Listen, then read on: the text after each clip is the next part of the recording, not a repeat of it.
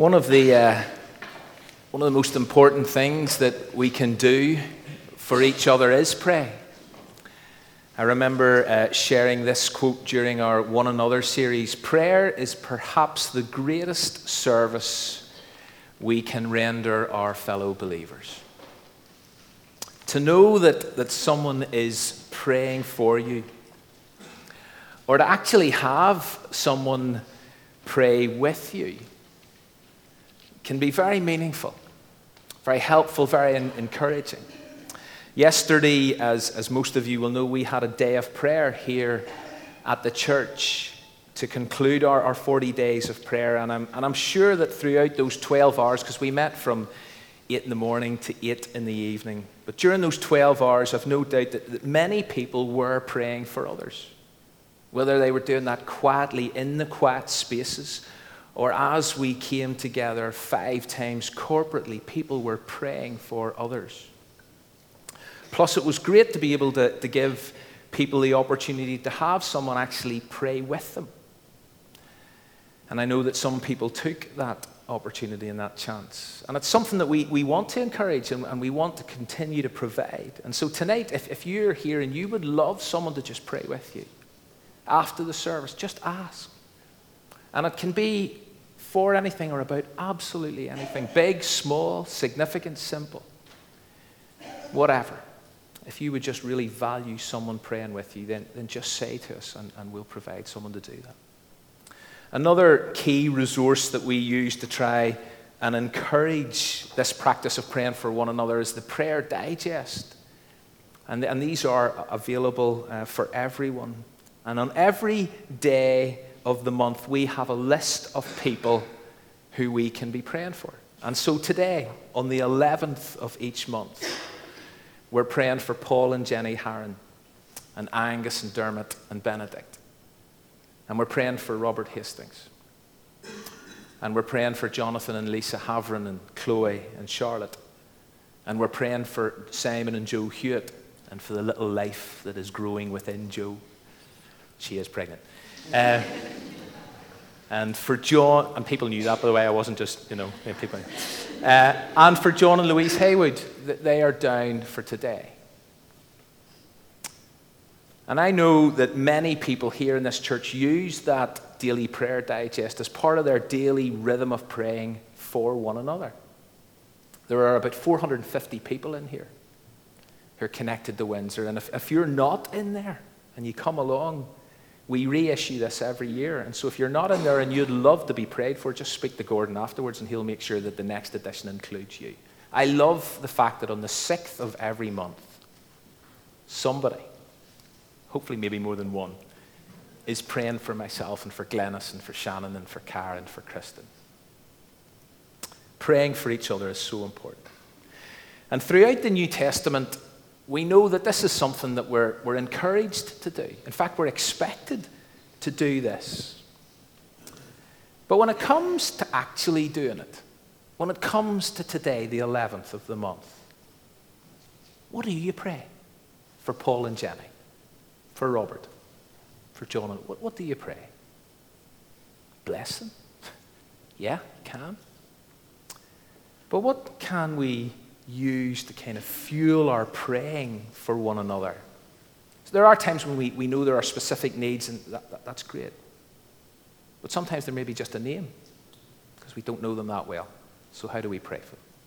Well, tonight, I want us to look at a prayer, a New Testament prayer that was offered by someone, used by someone as they were praying for their friends, for their brothers and sisters in Christ. A prayer that I believe we can kind of take off the shelf, if you like, and use it to pray for one another. It's a prayer of the Apostle Paul's. Ruth has read part of it already. And so far during this series called Conversation and Encounter, because that's what prayer is, we've been saying it's a dialogue and it's a meeting. But we have thought about some of the ways that we can pray and we should pray and we do pray. And so far we've thought about praying in adoration. We've thought about praying in expectation. We've thought about praying in humility. And then if you were here last Sunday morning, we looked at this whole issue of praying in anger and that there is a place for that. There are times whenever we are angry And it's good whenever we're in that place to come to God in prayer. But tonight is a little different. Although if you kind of want to keep this idea consistent, what I really want us to think about is praying in thanksgiving and intercession. So if you have a Bible, could I invite you to turn to Philippians chapter 1. It's page 1178 in those red pew Bibles. And we're going to read the first 11 verses. Ruth read us up to, I think, about 4 or 5. But we're going to go right through to verse 11. And in June 2013, we actually looked at these verses as part of our Keep Calm and Carry On series. And so if you were here on that Sunday morning, which is probably not that many of you actually, but some of this might sound familiar to a few people, at least I hope it does. Now, as with most of Paul's letters, have a look at this. As with most of Paul's letters, he starts by confirming who it's from and who it's to. But as Paul does that here, he identifies himself and Timothy and his recipients using two very particular terms. And both of these terms help to clarify and cement our identity. Who are we? Who am I? And right at the beginning of Philippians 1, we discover how we should describe ourselves. Paul and Timothy, verse 1, servants of Christ Jesus. To all the saints in Christ Jesus at Philippi. Now, I know we have looked at this before, but here is how you as a Christian should define yourself. And the reason this is so important is because identity matters. How you define yourself, how you see yourself, what you think about yourself will have a profound impact on how you then live and behave. If you see yourself in a negative light, what often happens is you behave negatively. If you see yourself in a positive light, then there's more of a chance you will behave positively. Think about that. But right at the start of this letter, Paul identifies himself and Timothy as servants and identifies the people he's writing to as saints. Now, in some translations, and in fact the one that Ruth read, it actually says slaves rather than servants. But you kind of get the idea. It's a similar thought. It's about living beyond yourself.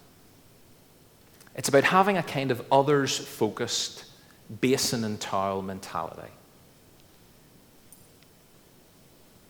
Now, although Paul identifies him and Timothy as servants, it's not just a title that's reserved for kind of leaders and apostles. All Christians should be a servant. And Paul makes that very clear in the next chapter in Philippians 2, and we all know where he says, your attitude should be the same as that of Christ Jesus, who became a servant. This is how all Christians should live. This is who all Christians are. Servants. Now, ultimately, we are servants of Jesus, which is what Paul says here. Paul and Timothy, servants of Christ Jesus. But what that effectively means is if you're a servant of Jesus, then you're going to be a servant to others and of others. Just that's natural. That's the way it works. If you serve Jesus and follow Jesus, then as Jesus would often say, you've got to walk as he walked. You've got to serve others. Again, a quote that I've used before. We love, serve, and care because that is normal behavior for those who are filled with God's Spirit. Christ was the ultimate servant. We can't help but, that should say, serve because the Spirit of the servant has filled our hearts. And when we serve as Christians, we're just naturally being who we are. We're servants. But then we are saints. And again, I've mentioned that's a title that probably jars with some of us. Paul addresses this letter to all the saints who are in Christ Jesus. Now, again, some translations, I'm not sure the one that you're holding, the one that Ruth read, replaced saint with the term holy people, to all God's holy people. Which is fair enough, because in a sense, that's what the definition of a saint is. someone who's different, someone who's set apart, someone who belongs to a different order of things. But I want us to stick with saint. And throughout the New Testament, saint is a word that occurs over 66 times and is the customary word that is used for Christians. You're saints. Now, I know that many of us would be reluctant to walk out of here and to go home and to say, do you know something? I am a saint. Very few of us would want to say that. And yet, if you are a Christian, that's who you are. That's what you are. If I see myself through this lens, it is going to have a positive impact on the choices I make. I'm a saint. Therefore, I'm going to live accordingly. I'm going to be distinctly different. I'm going to make choices that reflect Christ-likeness. But notice that what Paul actually says here, and this makes all the difference, because I'm not a saint, you're not a saint because of anything you've done. I am a saint, as Paul says, in Christ. This isn't about some kind of self-effort or self-improvement that's necessary. This is about embracing what Jesus has done for us. And because of what Jesus has done for us and us putting our trust in him and choosing to follow him, we can then say, yeah, I am a saint, not because of anything about who I am, but because of Jesus. I am a saint in Christ.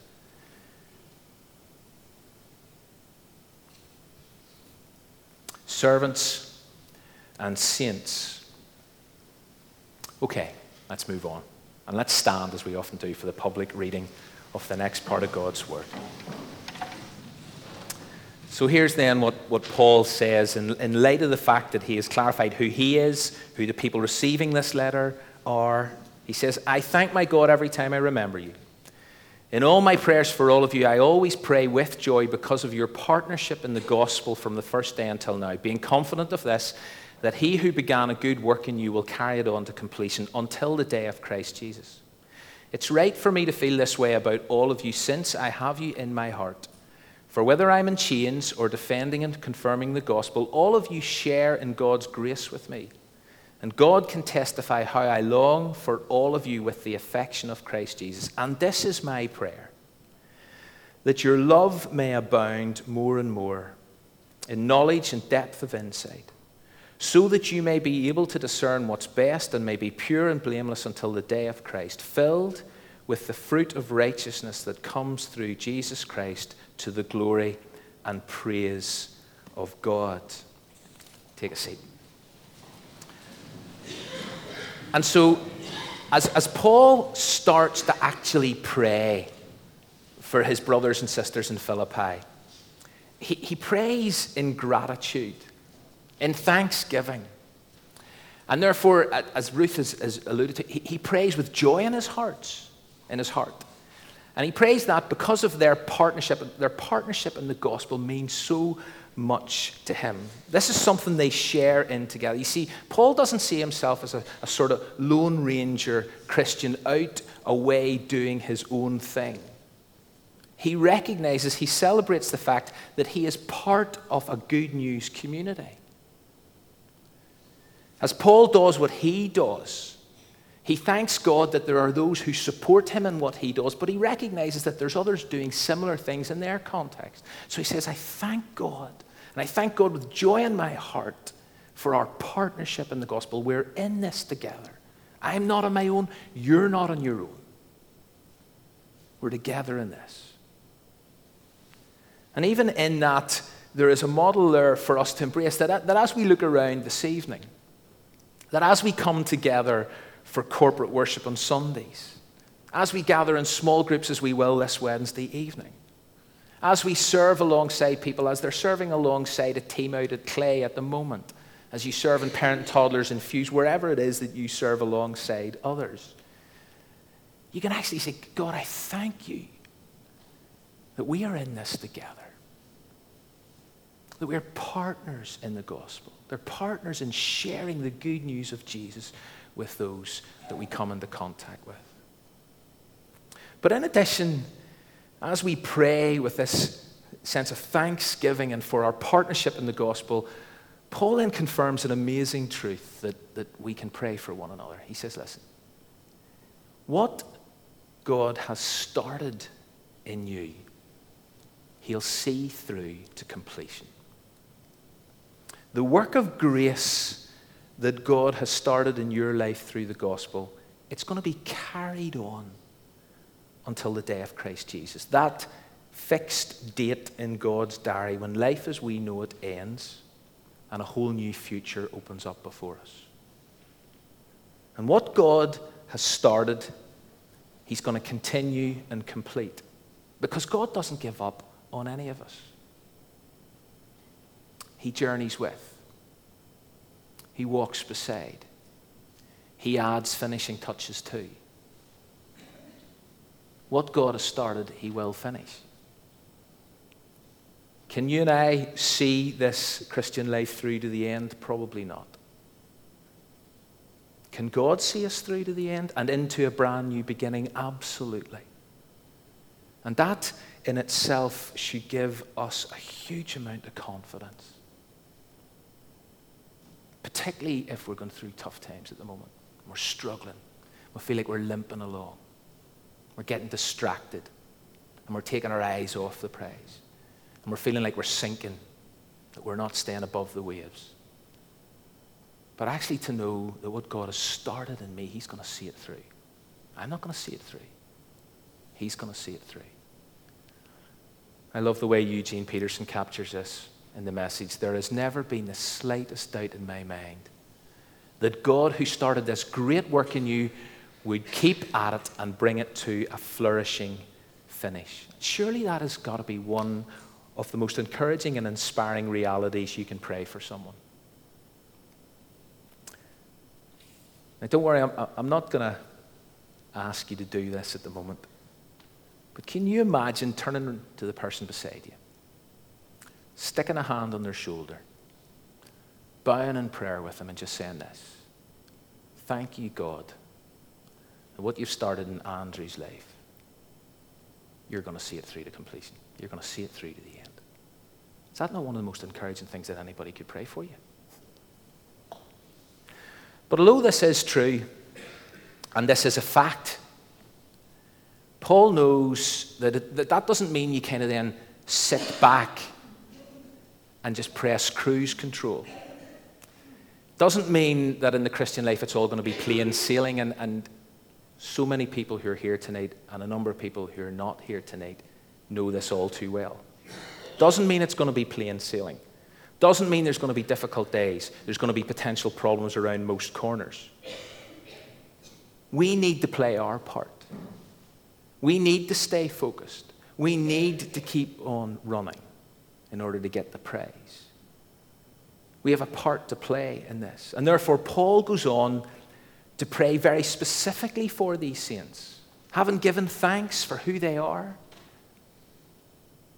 for their partnership, for the fact that God's going to keep working on them right through to the end. He then prays that certain things will happen to keep them on track. And in a sense, this is my prayer for you this evening. And this is how I would love us to pray for one another.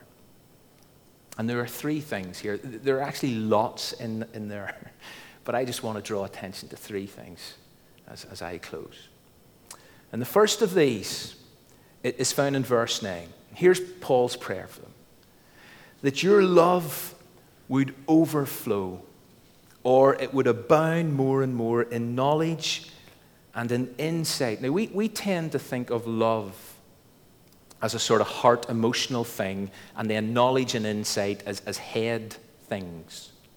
But for Paul, these were and these are directly connected. They're not separated. And so what we're really talking about here is a growing love for God and others that comes and increases through a deepening knowledge of God and insight into the things of God. Let me say that again, because this is really important. What we're talking about here is a growing love for God that overflows and abounds more and more, a growing love for God and others that comes, that increases as we deepen our knowledge of God and who he is. As we get to know God better and learn more about him, then our love will intensify. And so how do we grow in knowledge and insight of God? Well, primarily, we discover who God is and learn more about his character through his word. And so Paul's prayer for the church at Philippi and our prayer for each other is this: God, would our love for you and for others overflow as we discover more and more insight and knowledge about who you are. Because God is love, and we can only love because God first loved us. And so as we get to know God better, as we grow in our knowledge of who he is through reading his word, engaging with his word, then we begin to see our love for him and others increase. And so I pray that our understanding and vision and worship of God would continually expand as we engage more and more with his word, and then we watch as our love spills out and overflows to him and to others. The second element in this prayer is that you'll be able to discern what is best. There's kind of different ways you can look at what Paul was really meaning here. But one way to see this is that he was praying that they would increasingly know the right thing to do. That they would be able to make good calls, good choices, including good moral judgments, that you'd know what's best for your life. That they'd begin to grow, or they would progress in being able to tell what is the difference between good and evil, so that they can be, and this is Paul's prayer, so that you can be pure and blameless, so that you can be sincere and faultless.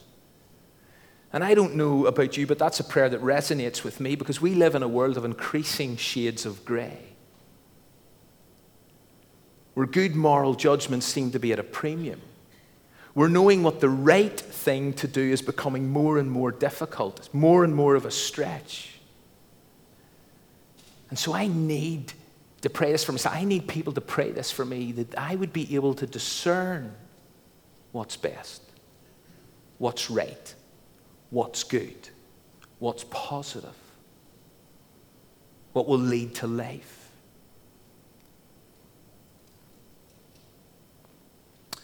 And finally, in verse 11, the third thing that Paul prays for is that they would be filled with the fruit of righteousness, or the fruit of right living. And again, whatever else this refers to, and it's a pretty multi-layered meaning here, but whatever else it refers to, it includes the fruit of Christ-likeness. Love, joy, peace, patience, kindness, goodness, gentleness, self-control. Those 9 segments of the fruit of the Spirit of Christ that is to be growing within us, that is to be on display in our lives as we become more and more like Jesus. And so Paul's saying, I am praying for you that you will live fruitful lives, that people will see your love increasing, and your joy and your peace, etc., etc. And so this evening, I want to encourage you to take Philippians 1, verses 1 right through to 11, and to pray it for yourself this week. But not only to pray it for yourself, to pray it for others. And so I want you to give thanks for your identity, for that person's identity as a servant and a saint. Thank God for your partnership in the gospel with others. Thank God that he will finish what he started in your life and in the life of the person beside you and around you. And then, not just in thanksgiving, but in intercession, pray, God, that their love, that my love would overflow as I get to know you better. That I would know, that they would know how to discern what is best and make good choices. And that I would live and that they would live fruitful lives. And so that, in a sense, is what I'm praying for Paul and Jenny, and for their family, and for John and Louise, and for Robert, and for the others who are not here this evening, but are contained in the 11th. Pray these things for them. Pray these things for each other. And notice what will happen? What is the result of all of this? Look at the end of verse 11. That God would be glorified. That God would be glorified. As it says in the New Living Translation, for this type of living, this type of life will bring much glory and praise to God.